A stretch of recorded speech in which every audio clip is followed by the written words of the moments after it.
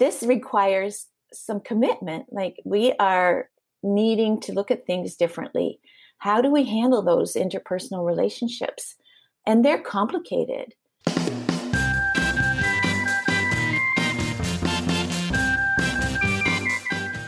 Hello, friends, and welcome to The Block, the Building Learning and Organizational Culture podcast. I'm your host, Heidi Kirby.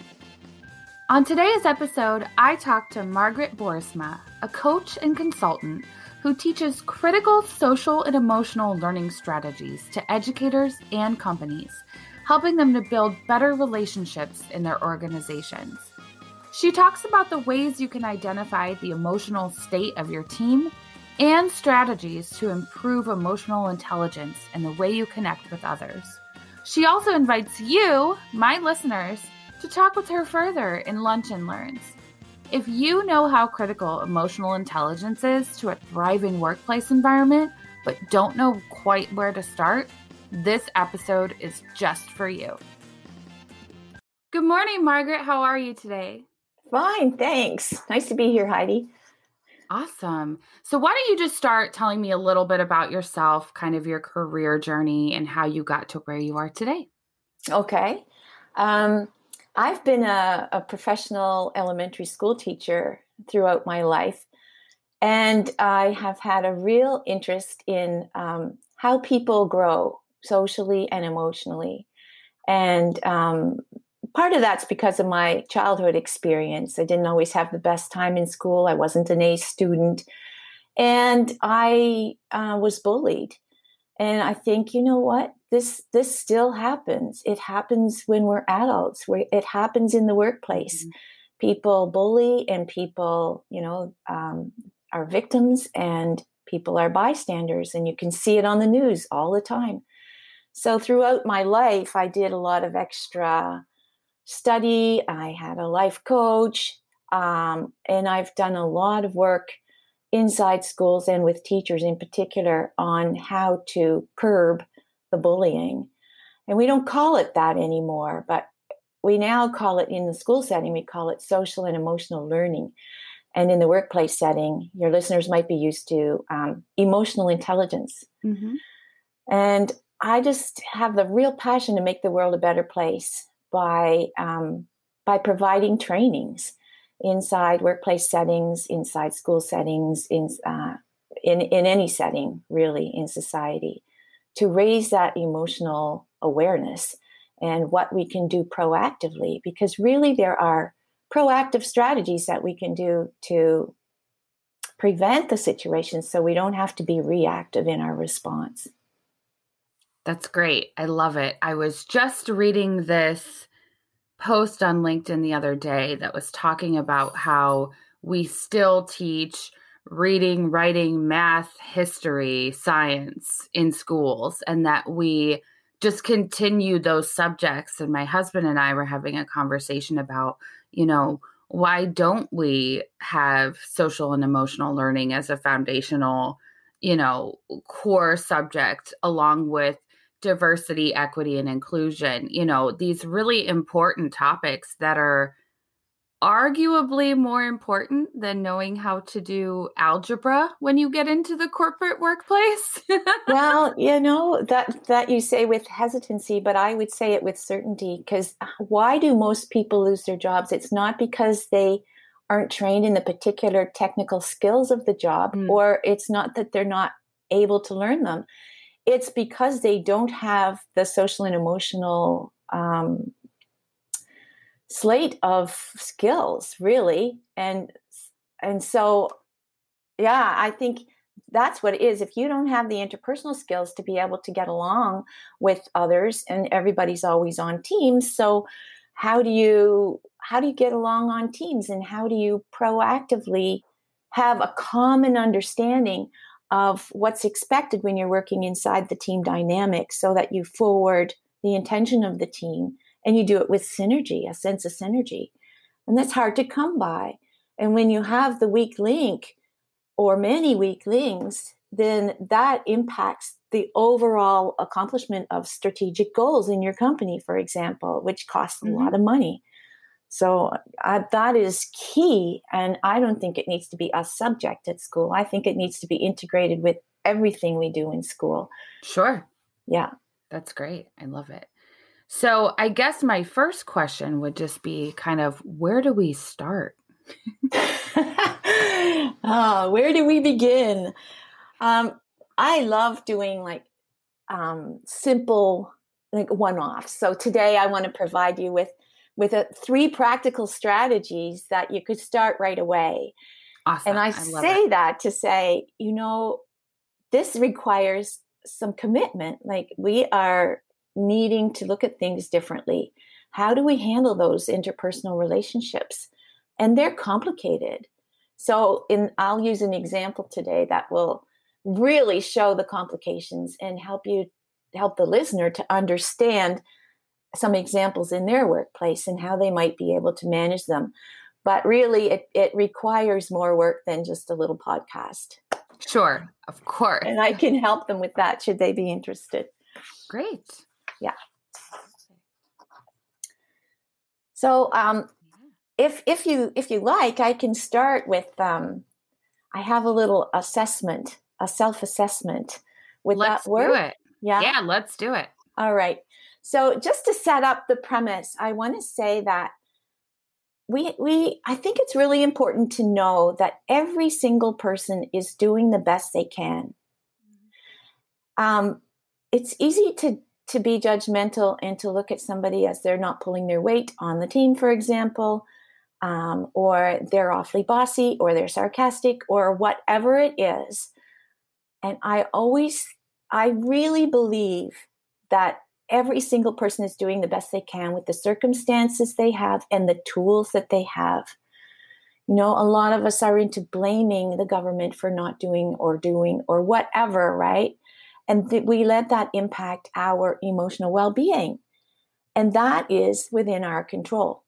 So I'll talk more about that after we do this little self-assessment. But this little self-assessment is about having teams just look at it as which state you might be in. I'm going to read some states that I've created. I've named these states, and there's symptoms inside each state that you'd be able to relate to. So just overall, what state do you think you're in? All right. So we're measuring actually the leadership cultural impact based on the productivity of a team. The team is 100% productive. That's when the company is running optimally. So I invite you to think about a team that you lead or in which you are currently a member. And we have 4 different states. As I read the symptoms, select the state of your team on the productivity potential scale. So the first state is a state I call dysfunction. And dysfunction means there's a very low potential for productivity. You're in this state when your team members remain quiet when discussion is invited and gossip happens outside of meetings. Team members ignore the unspoken issue in the room, causing stress and disharmony. There is an increase in negative feedback, resulting in lack of trust and decreased energy, and decisions are made unilaterally. So basically, team members lack buy-in. They lack accountability, and they're not productive. The second state is a state I call struggle. Struggle means there is some potential for productivity. You're in this state when your team members complain about others, have excuses for behaviors, and blame circumstances. They do what is critical, but no more. Teams do not proactively implement strategies to manage stress, and they're not achieving strategic longer-term goals. Contributions that are contrarian tend to be shut down, causing members not to feel known, heard, and understood by leaders. And members seek direction rather than take responsibility. So basically, in the state of struggle, team members do the minimum required, and that sometimes takes nudging. The third state is a state I call traction. Traction means there is a mediocre potential for productivity. You're in this state when your team members take responsibility for getting the work done in a reasonable amount of time. They're accountable to each other. Members have implemented new problem-solving strategies to manage stress, resulting in a decrease of stress over time. There's a culture of hard work, and each person does their own thing. So that's a mindset. There's still not synergy in the group. Problem solving happens top down with very little member input. Timelines for strategic goals often need to be extended. And there's reduced absenteeism from the first two states and increased retention. So basically, things are manageable. Stress levels are mostly contained. People are coping and things are tolerable. Then there's a big gap. And in that gap is where I can support people. The final state is a state I call thriving. Thriving means there's full potential for productivity and synergy. You know you're in this state when your team members work as a tight-knit community and experience synergy while working on strategic goals. They plan strategic goals collaboratively and are executing effectively in a timely manner. They exceed expectations for growth over time. There's a culture that encourages vulnerability and honest conversation. Members know each idea is respected and considered in order to reach a common view. They have a mindset of staying relevant, fresh, and creative. Members express themselves freely inside a new model of communication. And referrals from happy clients are abundant. So basically, there's a real sense of team, having each other's back, and moving the company goals forward. Real synergy is at play inside an environment of emotional safety. So I think by now people have had an opportunity to decide which category they might be in. Where do you think most people might fall? Do you have a guess? Oh man, that's a tough question, because as I was listening to you, I was kind of giggling to myself, because like my career journey has gone from that like dysfunction to like the struggle. Like I've left jobs where the teams have like taken each one of those steps up. And I feel like my current team is much closer, probably still a little bit in that gap between, struggling and thriving. But I think that, I don't know, is it dysfunction? Well, it's not a guess. Like, it's just depending on where you see yourself. So you've already shed a lot of good light into where you see yourself. And it's very normal to recognize symptoms from the dysfunction and struggle state and the other state, which was tolerable, right? And not to see, most people don't really see themselves in the thriving state unless they've done some intentional work in emotional intelligence.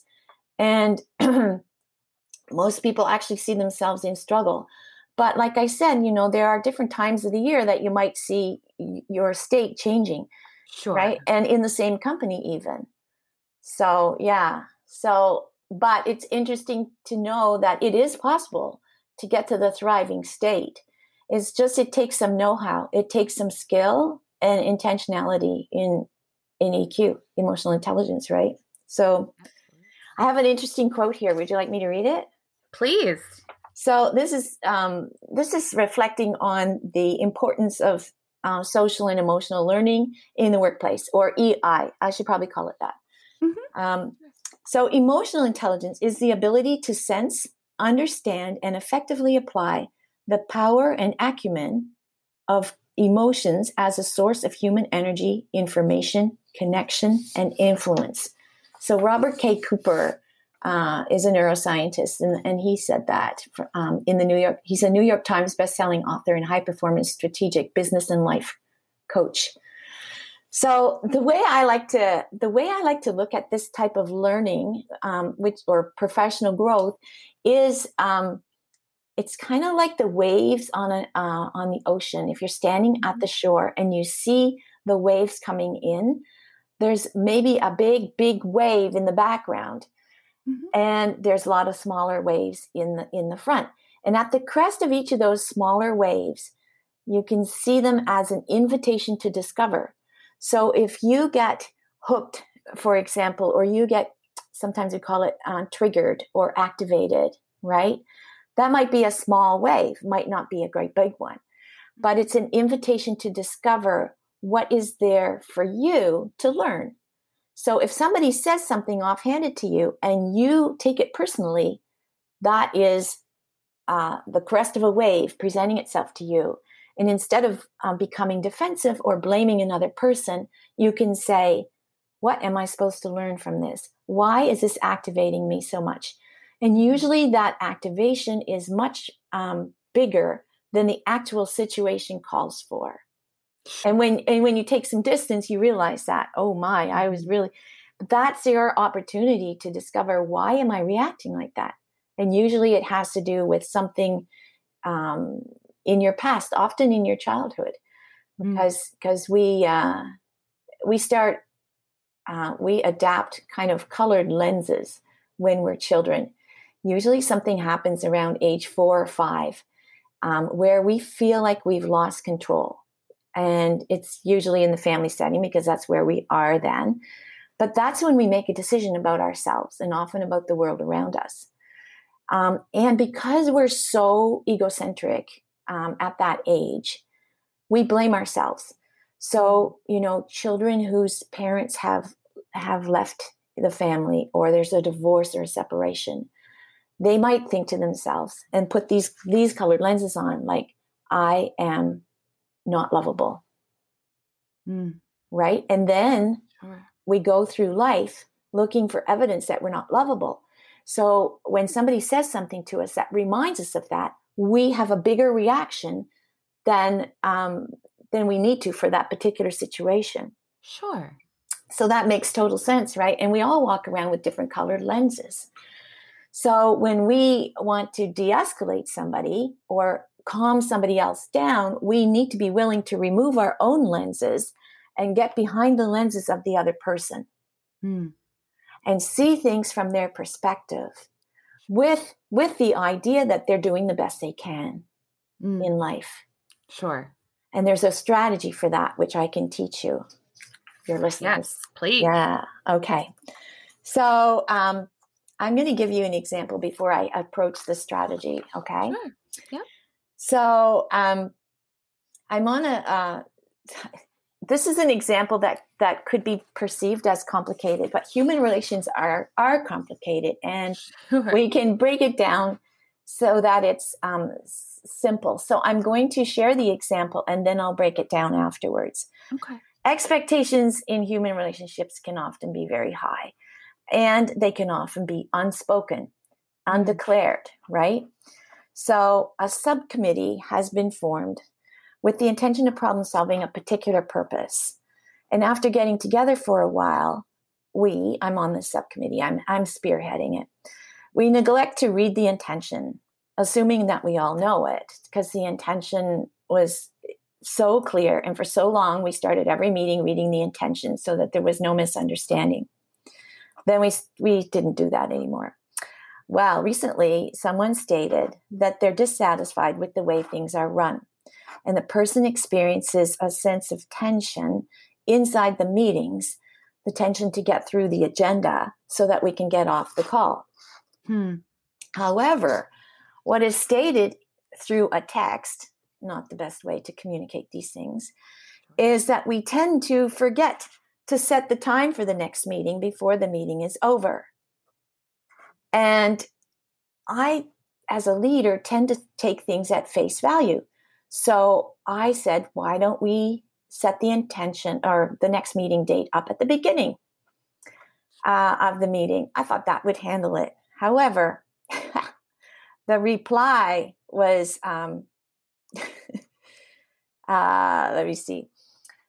The reply was, I would like it if people could take their time coming in because they're often late from a meeting and they need some time to settle in and they need some time to eat or maybe change their clothes. This is all happening after the meeting started, by the way.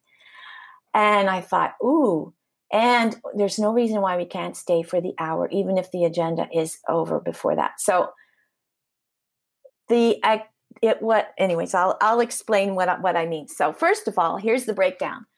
Communicating that kind of thing by text doesn't work. That requires a conversation. All right. Secondly, it was a kind of a red herring to say it was about setting the time for the next meeting. That was indirect communication. Mm-hmm. And then the real issue is not addressed. So what is really at stake there is what we can train ourselves in emotional intelligence training to really listen for what is not being said. Mm-hmm. So, in a text that can take a few back and forths, but that's what I'm trained in, listening for what's not being said. And there's blame in this example happening at the same time. So I'm the one that wants to get off the meeting when it's done. So, this is something that the listener right now may not know, but I do because of past history, right? So There's a lot of things happening here, and there's an expectation for social time inside the business meeting. Mm-hmm. And I understand it. If I take my lens off and get behind that person's lens, this is what I would do. I would paraphrase. This is how you de-escalate someone too. So here comes the first strategy. I'd paraphrase what they're saying and what they're not saying. So I might say something like, it sounds like you're really craving some social time. And since we're all together in the meeting, and the meeting might end within the hour, you would like to spend the rest of it socializing. Right? And maybe that would de-escalate the person a little bit. And I might say something, the second part of it, besides paraphrasing, is expressing how they might be feeling. So especially in the pandemic, I might go on to say, you might be feeling a real craving for getting together in a group style, that you don't get if there was no pandemic, for example. And I know this person, they're very social and they like big group gatherings. So that's not off the mark. So those are the two big, really important things to really get when you paraphrase and you get behind somebody else's lenses. You have to paraphrase what they're saying and state what their feeling might be. And they might come back and say, yeah, and then you have to do it again. Paraphrase what they're saying and what they're feeling. And if you're really good, you can also state what they're committed to or concerned about. You're committed to bringing this group together and to really have a sense of friendship and companionship as well. And so that will help de-escalate the person. And only once their emotional temperature is down will they be able to have a space to listen to where you're coming from. So that is key. So that is example number one. So the strategy there is de-escalation. How do you de-escalate someone or calm somebody down? All right. And when you do that and you do it successfully, and it might take several tries, then there's a space created where they actually have room to listen to your perspective. And then you can ask them, so what did you hear from what I'm saying, like very carefully, because they don't maybe know how to do that. All right. But I think overall, here comes the second thing to remember. We need to take 100% responsibility for how we're reacting and experiencing our lives at any given time. If we don't, and we start blaming the leader of the team or the government for what they're doing and not doing, which happens everywhere on the news, everywhere. I mean, my Twitter feed is full of it, right? And then we are giving our control away. We're giving our power away. And only when we stop behaving like a victim will we be able to find and create ways of feeling empowered. Only when we're open to that. Okay? So that's the second one. Taking responsibility for what we can take responsibility for. So if there's a fallout in a team at work, then even if something is only 5% your responsibility or your fault, in quotes, we can initiate a conversation with another person saying, I realize this is, I giggled when you tried to propose a very serious conversation. Take responsibility for how you reacted. If you can't take responsibility for anything else, but you need to take the initiative, that's taking 100% responsibility. And when you take the initiative for that type of conversation and you do it by taking responsibility first, then there's an opening and it brings all the defenses down in the other person. You can have a real conversation that's about problem solving. De-escalation, connection. Connection is the third strategy. So especially now in the pandemic, when we're all working in different ways, a lot of people are working from home. Some people are not even working. Some people are going into work part-time, or they're the only ones there, or whatever. We need social connection. I've always had a problem with the term socially distancing. It's physical distancing that's needed. Yeah. Socially, we need to connect. And so it's critical. I think in the workplace, we all need a buddy that checks in with us daily, or we check in with each other daily. And you ask the other person, how are you feeling? And you have to just be quiet after that and let them say how they're feeling. And then do the de-escalation activity. Paraphrase what they're saying. So it sounds like you're having a rough day, or your dog is sick, or whatever it was. And that must make you feel empathize. If we don't learn to empathize, we can't really solve any problems because there's an elephant in the room, so to speak, right? And then switch roles. So I have a committed colleague that I do this with regularly. And it helps so much because at the end of it, we both feel totally understood and we both feel totally heard. Sure. So I think especially now it's critical. In the schools, I'm teaching that every student needs to have an adult in the school that checks in with them daily, whether it's the caretaker that's responsible for, a handful of children and you don't do it as a group, one-on-one, whether it's the secretary, whether it's the teacher, it doesn't matter, but there needs to be check-ins because there's a lot of trauma happening right now. Children are also being, victims of trauma right now. Yeah.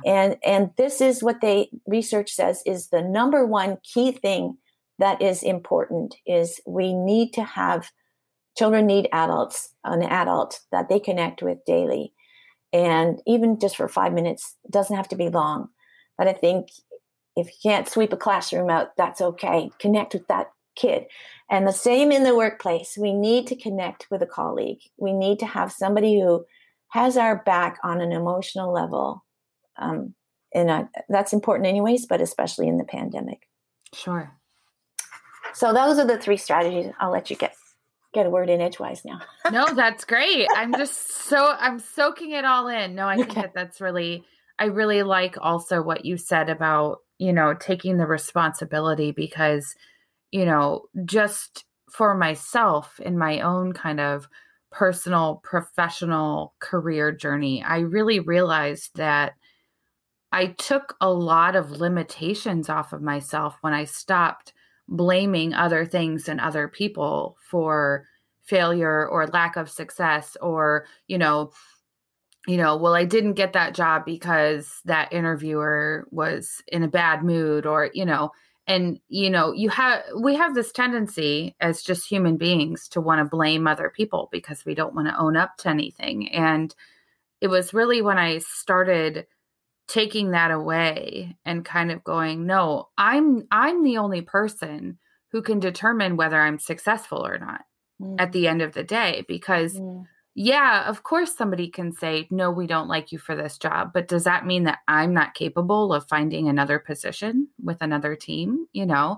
Those are limitations for me to then say, well, I give up. I'm not going to look anymore. That's a limitation I've just put on myself. Right. And so that really resonated with me. I think that that's really, really powerful, is that taking responsibility and realizing, especially with a lot of the DEI conversations that people are having right now in the workplace, with diversity and microaggressions, and, being able to have people come to you and say, you said something that offended me as a minority, as an LGBTQ, as, someone who's differently abled, and to then say, I'm sorry, I didn't know.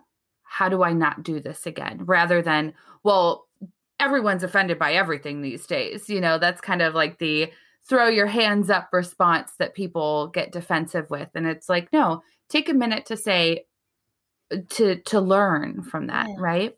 Yeah, I think you're right. And I appreciate what you're saying about how you were able to, first of all, with the 100% responsibility, how you're able to look at it and go, okay, so is there something here that I should learn? Because I think overall curiosity needs to be our overriding go-to instead of being offended. Because when we're offended, we can make things a lot worse in the situation. And, when there's a microaggression or whatever, that could just be a misunderstanding. Like you were saying, we need to get curious. We need to get behind that person's lenses and go, well, what's it like for you when I say something like that? And maybe I, realize, oh, maybe I can say it a different way. Or sure, you still want to be able to be somewhat self-expressed if that's possible, but just get curious about how the way you've done it comes across. Sure. And I think that curiosity works both ways, right? It really does. Yeah. And I think that's an example of taking 100% responsibility, because I think if we don't take that responsibility, then like I said, we're giving our control away. And if we give our control away, that's giving others control over our sense of joy, our sense of inner joy. And we don't need to do that. Even inside a marriage, we don't need to do that. Right. And that's a very intimate space where, that person knows exactly how to push your buttons. Sure.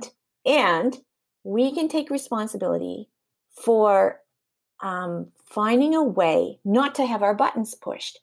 I think of it as like this fiery arrow, could be from a spouse, could be from a boss, could be from a partner, doesn't matter. Fiery arrow does not have to land in your heart as it comes towards you. It needs to land on the floor. And like the wave, it's an invitation to look, okay? Because if it does enter your heart, especially, it's like an alarm. It's like, oh, there's something I need to learn from this experience. If you can learn to let it land on the floor in front of you, it's so much easier. Life becomes more joyful. It's not, you're not like a puppet being pulled in different directions depending on others, right? Sure. No, I think that's really good. And I think that, at least for me, my initial gut emotional reaction to negative feedback is defense, right? But I'm aware of that, right? Yeah. I've over the years, I've realized that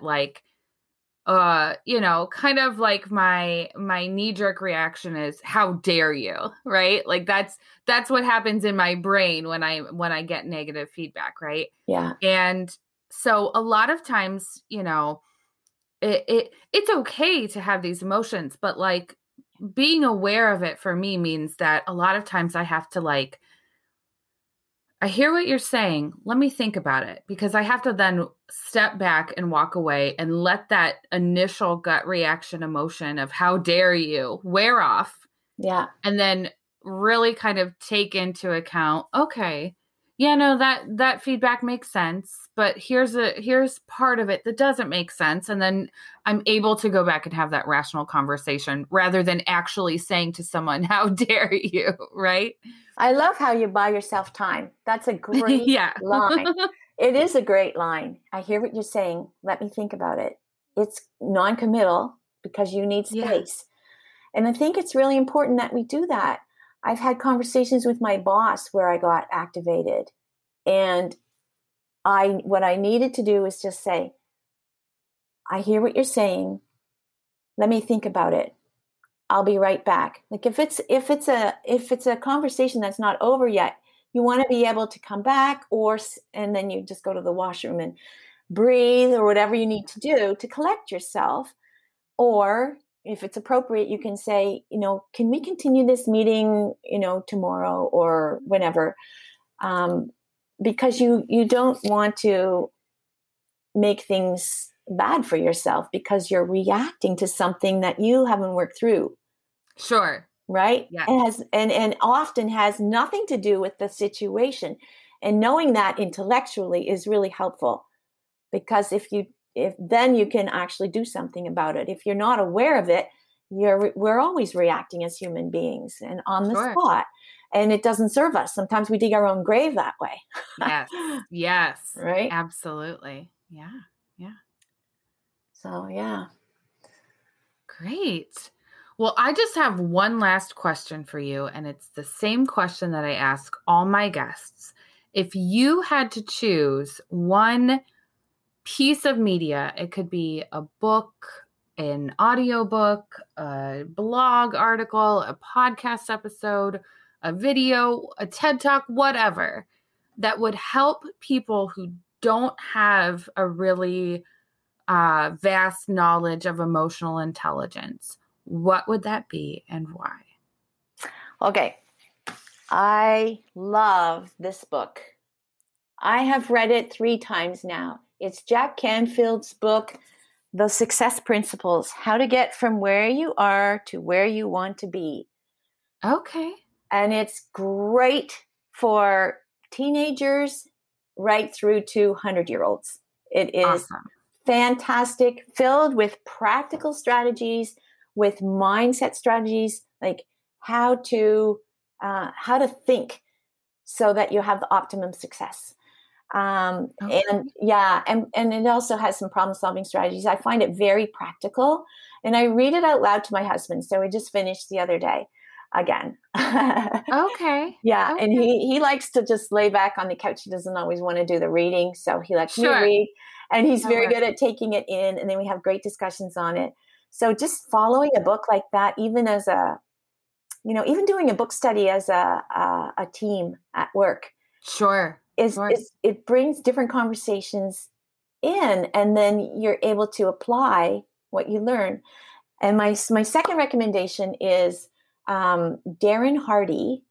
He's a success guru, and he does like a 5-minute every morning